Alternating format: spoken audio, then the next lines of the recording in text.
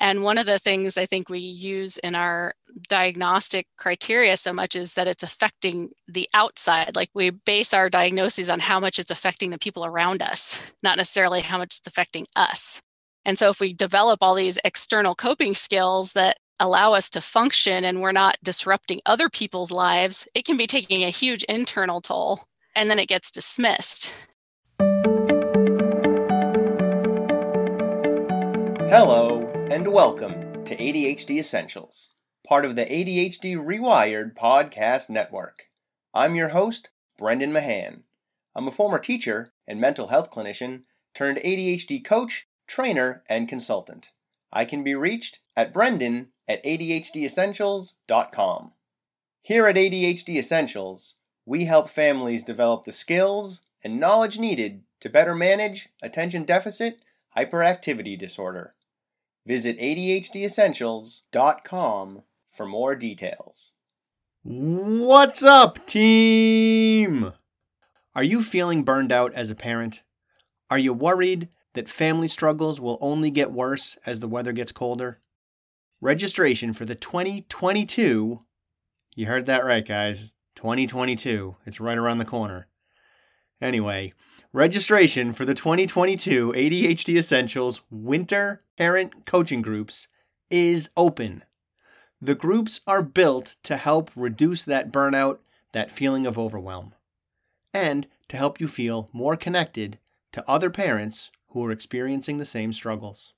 The groups begin on Monday, January 24th, and run for 8 weeks on Mondays and Thursdays. We meet for 1 hour at 12 p.m. or at 5 p.m., depending on which section is better for you. I just want to highlight that this time around, we will be meeting on Mondays and Thursdays. So if in the past you've not been able to sign up because of that Wednesday session, it's gone! We're doing Thursdays instead. Each of the 8 weeks has its own theme. Week 1 is parental self-care. Week 2 is parenting as leadership. Week 3, building connection. Week 4, improving communication. Week 5, ADHD-friendly systems and structures. Week 6, managing anxiety. Week 7, we look at my patented wall of awful model. And in week 8, we talk about asking better questions, using questions to build executive functions, and I invite you to bring your questions. There is, of course, time throughout the groups for people to ask as many questions as we can fit in. But given the nature of the groups, that time is not infinite. So, I open week 8 up with more space for your questions. The groups are split roughly equally between content and connection. We spend time connecting as parents, discussing our struggles, discussing our successes, and we also spend time reviewing the content built into those themes for the 8 weeks. We meet over Zoom, so it doesn't matter where you are, and the fee for the groups is $976. That's payable all at once or over 4 installments of $244. I do have a limited number of scholarships available, so if that price is a little high for you, reach out anyway and I'll see what I can do. Go to adhdessentials.com/parentgroups for more details and to register for a free information session. Or email me at brendan@adhdessentials.com. Both will get you to where you need to be. Just make sure you include your phone number in that email so I can get back to you as quickly as possible. And of course, check out our partner podcasts, ADHD Rewired with Eric Tivers, The Flagship Show, Hacking Your ADHD with Will Kerb, ADHD Diversified with MJ, and The ADHD Friendly Lifestyle with Moira Mabin. Don't forget to join all of us in the ADHD Rewired podcast network this Tuesday, December 14th at 1:30 p.m. Eastern for a live Q&A. Go to adhdrewired.com/events to register. And if you want to support this show, if you appreciate the work that I'm doing here, a great way to say thank you, a great way to maybe send me a little holiday gift, is to provide a rating and review in Apple Podcasts, Spotify, or your podcast player of choice. It helps others find the show, and it makes me feel pretty good to read them. Finally, this episode, like so many others, was edited by Jeffrey Gordon of Ideal Video Strategies. Check out idealvideostrategies.com to learn more about his work. Welcome to the show. Today, we're talking to Aurora Remember Holtzman. Aurora is a school psychologist, a neurodivergence coach, and host of the Embracing Intensity podcast. Her focus is on giftedness and twice exceptionality. In today's episode, Aurora discusses just that, giftedness and twice exceptionality.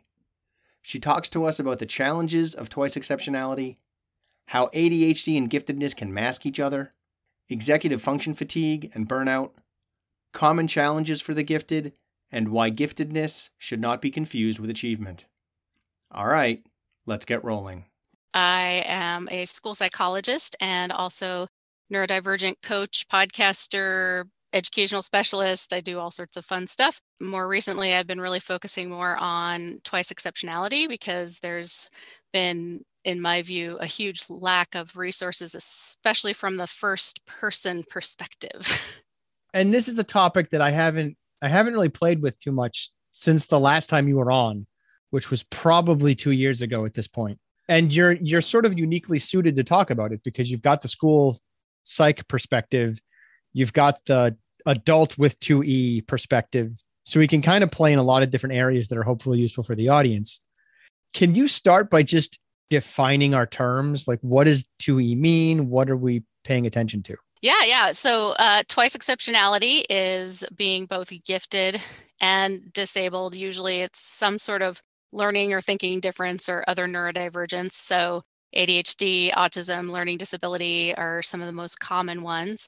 It is notable in that folks who are 2E have some areas that are in the very, very, very high range, but then they also have other areas that are significantly low. And so that gap between skills can be extremely frustrating, and often one can mask the other. So they may get identified gifted, but the disability gets ignored, or the other way around, or they may just appear to wash each other out and both get unrecognized. I know for ADHD, it seems like either it's a wash or the ADHD gets diagnosed and the giftedness less so. Like my overall impression of giftedness is that it's kind of something we're not really paying very close attention to. And I mean that sort of culturally. It doesn't seem to get the kind of publicity that ADHD and autism and various other neurological disorders and neurodiverse challenges get. And my best guess to that is that it's considered to be only positive, even though that's not accurate. Like, people are just like, oh, well, you're gifted, then you're just a smarty pants better than me. And so that's kind of my impression. Am I understanding that with any degree of accuracy? Well, I definitely think it's true about why we don't talk about it as much, I think. And it's also, there's this like elitist idea, right? That you're somehow elitist if you talk about giftedness, but it is a very distinct cognitive profile when you have these huge peaks and valleys, and it does require a different approach to education. If you have people in your life that don't really understand you, it can be a problem. But as far as the identification piece goes, it can go both ways, because there definitely are gifted folks who are ADHD and don't realize that they're gifted, because a lot of our measures for gifted programs, for example, are not ADHD friendly. The group tests, not ADHD friendly. I was fortunate that my kid was able to actually show their ability in that setting, but that was they were highly motivated in that moment. But for me, it took many years. I had friends that were all being identified, and it wasn't until 5th grade that I was.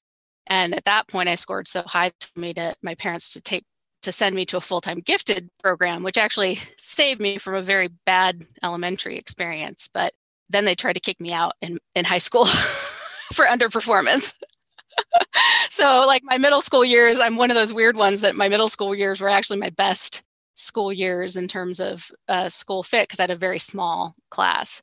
But as far as the identification piece goes, one thing that's interesting, because I'm also in parent spaces and adult spaces, is that parents are really hesitant to label their kids with a disability, but they're like totally happy to label their kids with giftedness if it applies.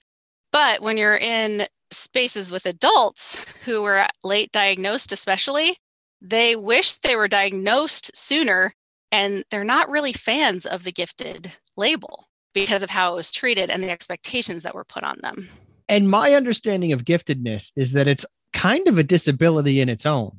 It can be. Because it's bringing this like level of drive and intensity that doesn't always work in some circles, maybe even most circles.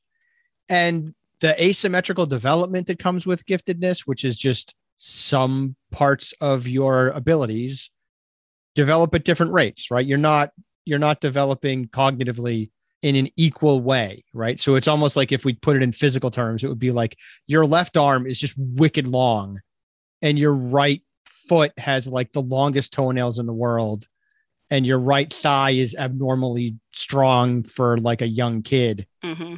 And eventually kind of this will all, figure itself out and you'll have a normal looking body, normal brain sort of ish. But that's not how the development happens. It's not like uniform development across the board. It's peaks and valleys. And I can deeply understand like astrophysics when I'm 10, but I can't do my homework. Or I totally get all the math stuff, but I can't relate to my peers. And that's hard. That to me is a disability. Even looking at it in sort of a different kind of lens of like, I can understand astrophysics, but I can't clean my room and I don't understand what my peers are talking about. Like that's got to be hard too. Do I have a good lens on this or am I missing something? Yeah, definitely. And I think that's where it becomes, a challenge to determine, is there a disability outside of that? Or is it, the goodness of fit of someone who's gifted, but not in an environment that's suited to them? And I think the biggest clarification of that is that if they were in an optimal environment, then someone who's gifted would probably be able to demonstrate all of their potential, or whatever that word, that's a dirty word, I think sometimes. Potential, at least for us. But I think someone with a disability, even in those optimal environments, they're still going to need, more accommodations or supports or that sort of thing. One of the things that I didn't even really realize, I had always connected my ADHD traits with my chronic pain and fatigue, but I hadn't really realized until I actually got diagnosed and the medication helped my headaches that were caused, especially at the beginning of the pandemic when I was working from home, that executive functioning fatigue. It's exhausting. And so all these years I was coping through external strategies, but those external strategies take a toll. Executive functioning fatigue is nothing to sneeze at. It's a big deal. I didn't realize how significant it was until COVID either, because I was doing way more executive functioning stuff than I'm really equipped to handle for well over a year, just coming out of it now. But I hear you on that. That's really challenging. And particularly when you're gifted, right? Because I like to think of myself as kind of light gifted. Like I'm pretty sure I'm gifted. I've been tested and all that stuff, and it came back as gifted. Are. I just it's confusing to me, right? Because I think of this sort of intensity piece to giftedness and sort of the drive that comes with it. And I'm like, I don't think I have that. But then I look back at what I've done and I'm like, but I do have like 200 episodes of a podcast posted without missing a week. And like, yeah, I do a lot of stuff. So maybe I'm just wrong. Like, well, and I think it depends on how we look at drive, right? Like if we're looking at it from a capitalistic perspective, or if we're looking at it from a, like, I'm driven in the areas that I'm interested in, which, a lot of ADHD folks are, but that motivation piece, and that's something that I have some issue with the model. I guess it's similar to the, intensity, complexity, and drive is the model that the Gifted Adult book uses. And I'm going to be honest and say some of the stories she shares, I'm pretty sure are 2E. Like she tries to claim it's just giftedness, but like there's one story that is so clearly hyperactive, and she dismisses the idea of meds like it's this horrible thing. And so I always give that preface about that book. I think that hyperactive piece is important, right? Because how do you differentiate between giftedness intensity and ADHD hyperactivity? A lot of it is in how much it's impacting our day-to-day life, right? If it's becoming an issue of where it's having a negative impact, then maybe it is disabling. Again, if you were in an optimal environment, would it still be an issue? That's a question. I mean, I could be in the most optimal environment. My executive functioning skills would still be lacking. That's kind of interesting, right? Like the way you're sort of splitting that hair by kind of not splitting it. You're sort of like, oh, well, like giftedness intensity and ADHD hyperactivity might be the same thing. And it just depends on the water that the fish is in. The phrase I use that I stole from my friend Chandler Creedon is it the fish or is it the water? Right? Like, where's the problem coming from? And oftentimes it's the fish and the water, but we want to be looking at both of those things. And that's the optimal environment concept, right? Is like, that's the water. How's the water doing for this fish? I guess I kind of struggle with drawing a distinction between ADHD and giftedness kind of in some ways, because they seem like they have some similar traits when you control for a level of intelligence, I guess. Outside of that, they seem like they have some similar traits, including I am smarter than my executive functions. So like if you have developmentally appropriate executive functions and a gifted intellect, so you're 10 and can understand astrophysics, there's frustration there. And if you have developmentally appropriate intelligence, so you're 10 and doing like what 10-year-olds would do, but your executive functions are happening at like a 7-year-old level, right? You could have the same gap, but define it differently, it almost seems like, based on performance. Am I understanding this? Yeah. Or am I just confusing things? No, totally. And that's the thing. And I think that's the thing that's so frustrating for people who are both gifted and ADHD, is that sometimes they get dismissed for diagnosis because they are achieving at a higher level, they academically or even work or whatever, but the toll that it takes, that executive functioning fatigue, can be extreme. And one of the things I think we use in our diagnostic criteria so much is that it's affecting the outside. Like we base our diagnoses on how much it's affecting the people around us, not necessarily how much it's affecting us. And so if we develop all these external coping skills that allow us to function and we're not disrupting other people's lives, it can be taking a huge internal toll. And then it gets dismissed, especially because people get confused with, because we think of higher level thinking and lower level thinking, we think of it in levels. We think if you can do the higher level thinking, then the lower level stuff should come easy, right? And as you know, that's not the case. You can be fantastic with all this cerebral, conceptual, like complicated stuff, but have a really hard time with things that are super basic in most people's book. And they don't understand, well, you can do this, why can't you do that? I've got clients all over the place with that, right? Like I've got a client working on Broadway who's like, but I can't keep my apartment clean. Mm-hmm. Jessica McCabe and I talked not that long ago about how she's literally changing the world, but struggles to navigate having a clean car. That stuff all matters. And that's such a huge frustration piece for the gifted kids, for the ADHD kids. And it's interesting too, when you have a gifted kid, as a father of gifted kids, right? Both of my guys are gifted. There's no way they're not. They took it. I don't know if I've told this in the podcast before. If I have, I'm sorry. I'm over 200 episodes at this point. The stories blur. They did a diagnostic intelligence test. So it was like, and what I mean by that, I'm probably using the wrong terms, is the test had not come out yet. It was like they were that's the word I want. They were calibrating this intelligence test, right, for some big intelligence testing company that a friend of the family was calibrating, and they broke it. Like they scored off the charts on what this test was trying to do. And our friend was like, yeah, your kids broke the calibration test. So not really sure what's going to happen. Something people don't know is that they're on a lot of those tests, like the WISC, for example, has extended norms. And so there's a chart you can find online if you have the raw score. But my kid did that on a couple subtests, and I didn't get the raw score. And so now I'm kicking myself because I don't know the actual score, because were several that were topped out on that chart. And one of the things that I find, I don't even know what word to put to it. I like my heart goes out to my kids is really the only way to say it. One of the things that is almost concerning, I almost worry about them because of this, but that's not the right word.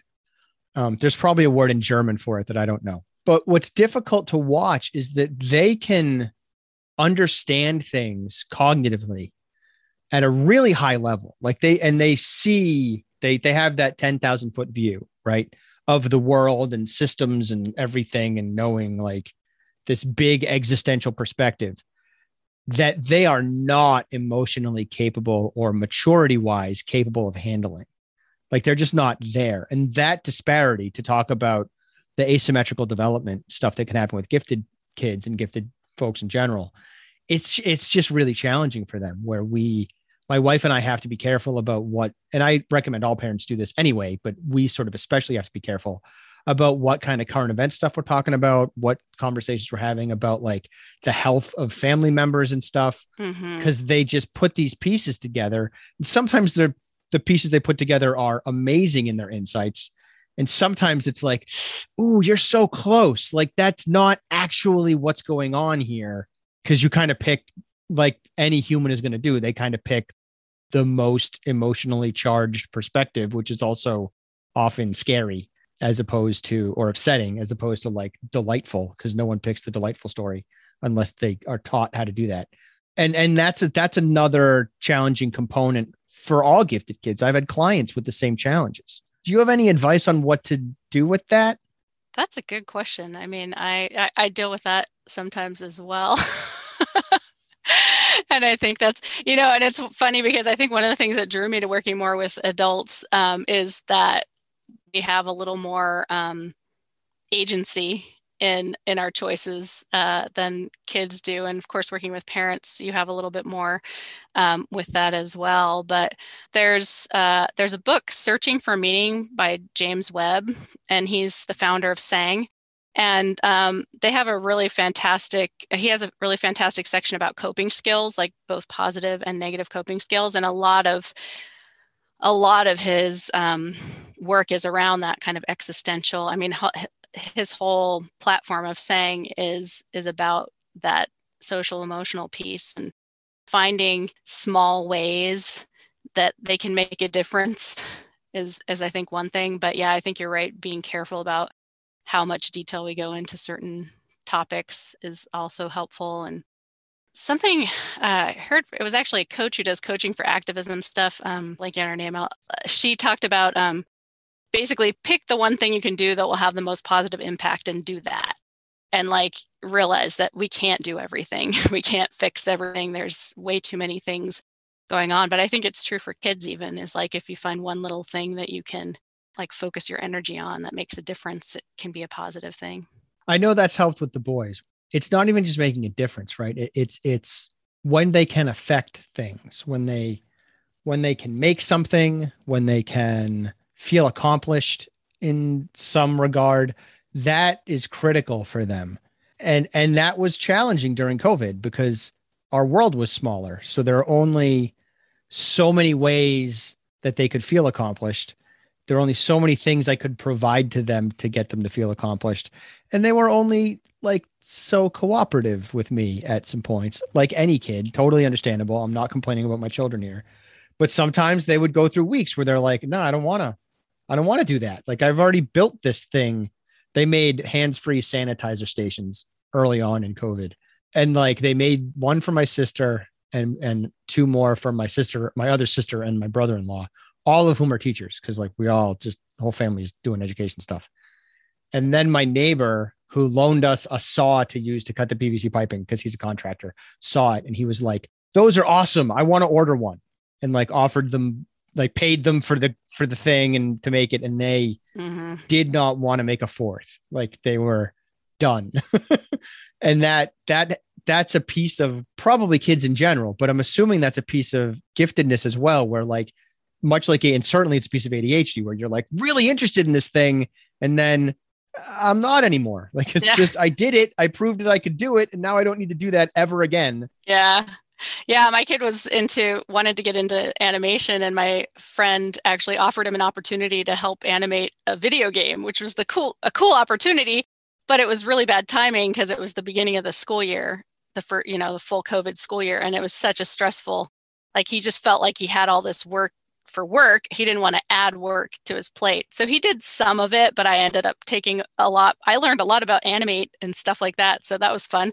But yeah, it was kind of a bummer because had the timing been different and he had less on his plate, not going through a pandemic schooling and all that, he might have actually really gotten more into it. But yeah, he was just done. When you're talking and working with parents, what are some of the frequent flyer challenges that you're helping them navigate? And what are your pieces of advice for those difficulties? I think a big thing is the focus, like the over focus on academics and the idea that, like gifted should be all about maximizing their potential and all of that. The best thing I ever heard about gifted education, both as a parent and as an educator, is our job is to keep the spark of learning alive. And I love that. And that's been pretty much my philosophy as a parent and an educator is like, I'm not concerned. I mean, my kid could be doing way more in math, for example. And I am having a thing about algebra this year, just because of some things that happened recently and pushing for that. But that's really more just because at some point you have to do that for future possibilities. And if the school environment isn't somewhere where that's happening, finding other ways that they can keep that spark alive, because that's, I think, the biggest challenge to me. Like, I don't care if my kid's advancing maximum. I think there's something to be said for depth and complexity and doing things deeper, not further. And in fact, that's what brought me to do the animation stories that I did, the one of you, but it was also because I was sitting through a conference and it was like all of the gifted stuff was all about advancement, academic acceleration. And all of the people talking were educators and parents and not people with personal experience. And so I had this idea of doing maybe a blog or something. And then I thought I don't have time for that. That's a lot of work. And then I thought, I have a lot of stories of twice exceptionality on the podcast that I can share. And so that's what I started doing, the animations, and I'm putting together the book of comics on it, but that's going to take longer because I have to hand animate or illustrate. But that, I think, finding more stories of people who've gone through those experiences. So, like you and Seth Perler and Emily Kircher Morris, and there's all these people that have a lot of personal stories to tell. And I think connecting with those personal stories can be really helpful for parents and kids. Yeah. And for listeners who are like, podcast, what podcast? It's called Embracing Intensity, and you should listen to it. And it'll be linked in the show notes and all that kind of fun stuff.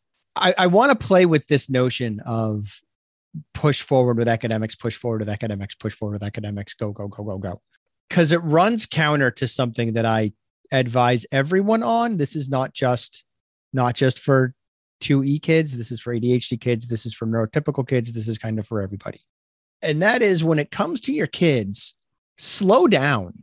They're going to be okay. My favorite example of this comes from a preschool workshop that I did, because it's just so stark, and it metaphorically, it expands to all age levels, right? Or just about all age levels. There was this grandmother in this workshop I was doing at a preschool. It was like after the school was closed. It was like an evening workshop for parents and stuff and their staff. There's a grandmother there, and she goes, every day when my granddaughter comes home, I quiz her on shapes because she doesn't know her shapes. And I was like, have you ever met a 10-year-old who doesn't know their shapes?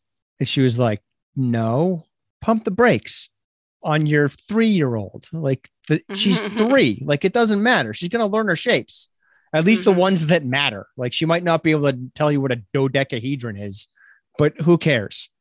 That drive to make the kid go faster, whether it's through giftedness or my ADHD kid is falling behind too quickly or whatever, is silly, because it just makes everything harder when we start pushing them at an accelerated rate or at a rate that is not appropriate for their development, whatever that development happens to be. And as a guy who reinvented himself pretty much in my 40s and is doing really well now, I changed my career And I remember when I was doing it, I was like, oh man, actually, I guess it was kind of in my 30s, like late 30s, early 40s. And I realized that professionally speaking, I wasn't halfway done yet. Right. Like assuming your professionalness starts at, let's say 21 to make the math easy, right? Because that's about when you graduate from college anyway. So 21 ish. And I know giftedness, you might graduate sooner, but I just said pump the brakes. So humor me. And let's assume we're going to retire at 65, even though probably that's going to be later than that by the time our kids grow up. And probably for us too. Some of us may never retire, but let's pretend that that's the range, right? That's 44 years. So if you're 45, you're still not halfway there yet. If I did all that math right, you're exactly halfway to retirement. So like you're halfway through your professional career and you're not going to have the same profession the whole time. So chill, you'll be okay. Yeah, and that's actually what shifted me as well, because I was looking at retirement and then I had like another 25 years and I just couldn't see myself full-time in schools for 25 more years. So that's kind of what made me kind of move in that direction. But I think part of the perspective for parents in terms of that pushing is like being in gifted adult spaces and neurodivergent adult spaces and seeing so many adults reject the gifted part. The reason that they do that is because of the anxiety, right, of the expectations that were put on them, and that gifted kid burnout is a thing, and it makes me sad because it's still a part of who you are. It doesn't just go away. You don't, when people refer to themselves in the past as gifted and in quotes, they don't feel like it still applies to them because maybe they didn't achieve in the way that was expected. And so that's kind of, for me, I think perspective for parents is understanding that adults now, the expectations put on them was the stressor. Not necessarily like the giftedness is going to give them a different experience and have some challenges, but then adding that expectation, especially for 2E, is a problem. And also, if we're pushing our kids incredibly hard academically, and I don't really care if this is a 2E thing or not, what we're not providing them with is space to figure out what their passions are and what their interests are, because there just aren't enough hours in the day to chase down the thing that you find interesting, because you're taking more classes or in more clubs or whatever. And I recognize that some of this works across purposes. Like most things in life, it's more complicated than that, because one of the ways you find those passions is by taking classes and signing up for clubs. Like totally valid. That's all there. And they should be doing that. And so should the adults in the audience too. Like go play with something and figure out if you like it or not.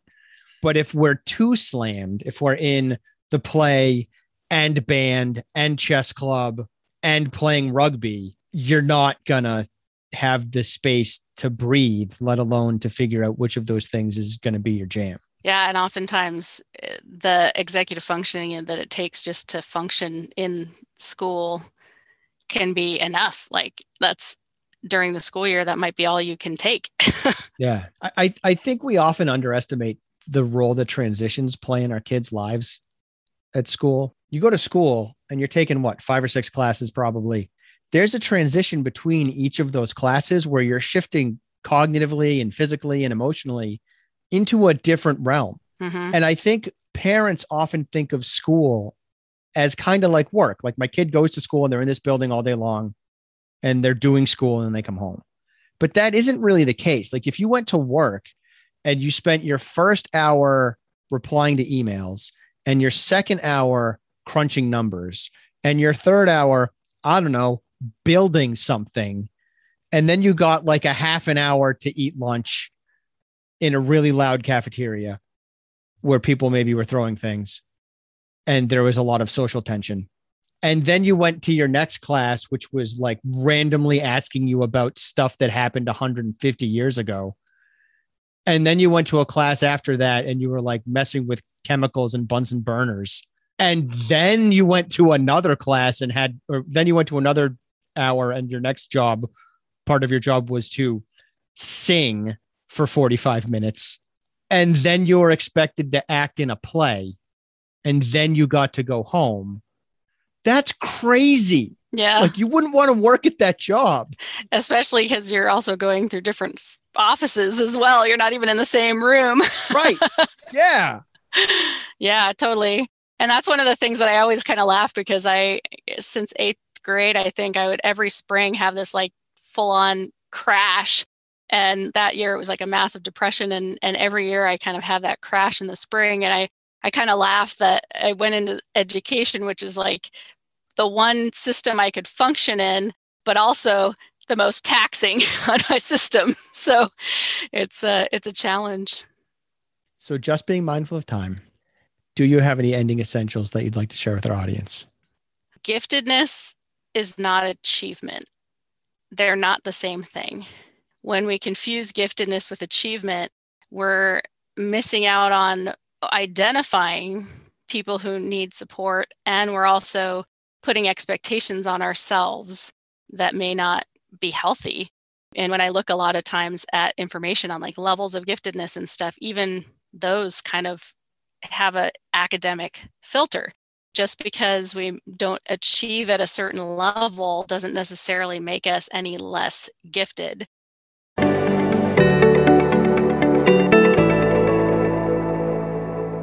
Hey, you're still here. Nice. Thanks for staying focused all the way through. If you have any thoughts or questions about today's episode, feel free to email me at brendan@ADHDessentials.com. And don't forget to check out the website, ADHDessentials.com, and visit our Facebook community. I'm looking forward to talking to you again next week. In the meantime, keep focusing on improvement over perfection. 10% better is all you need.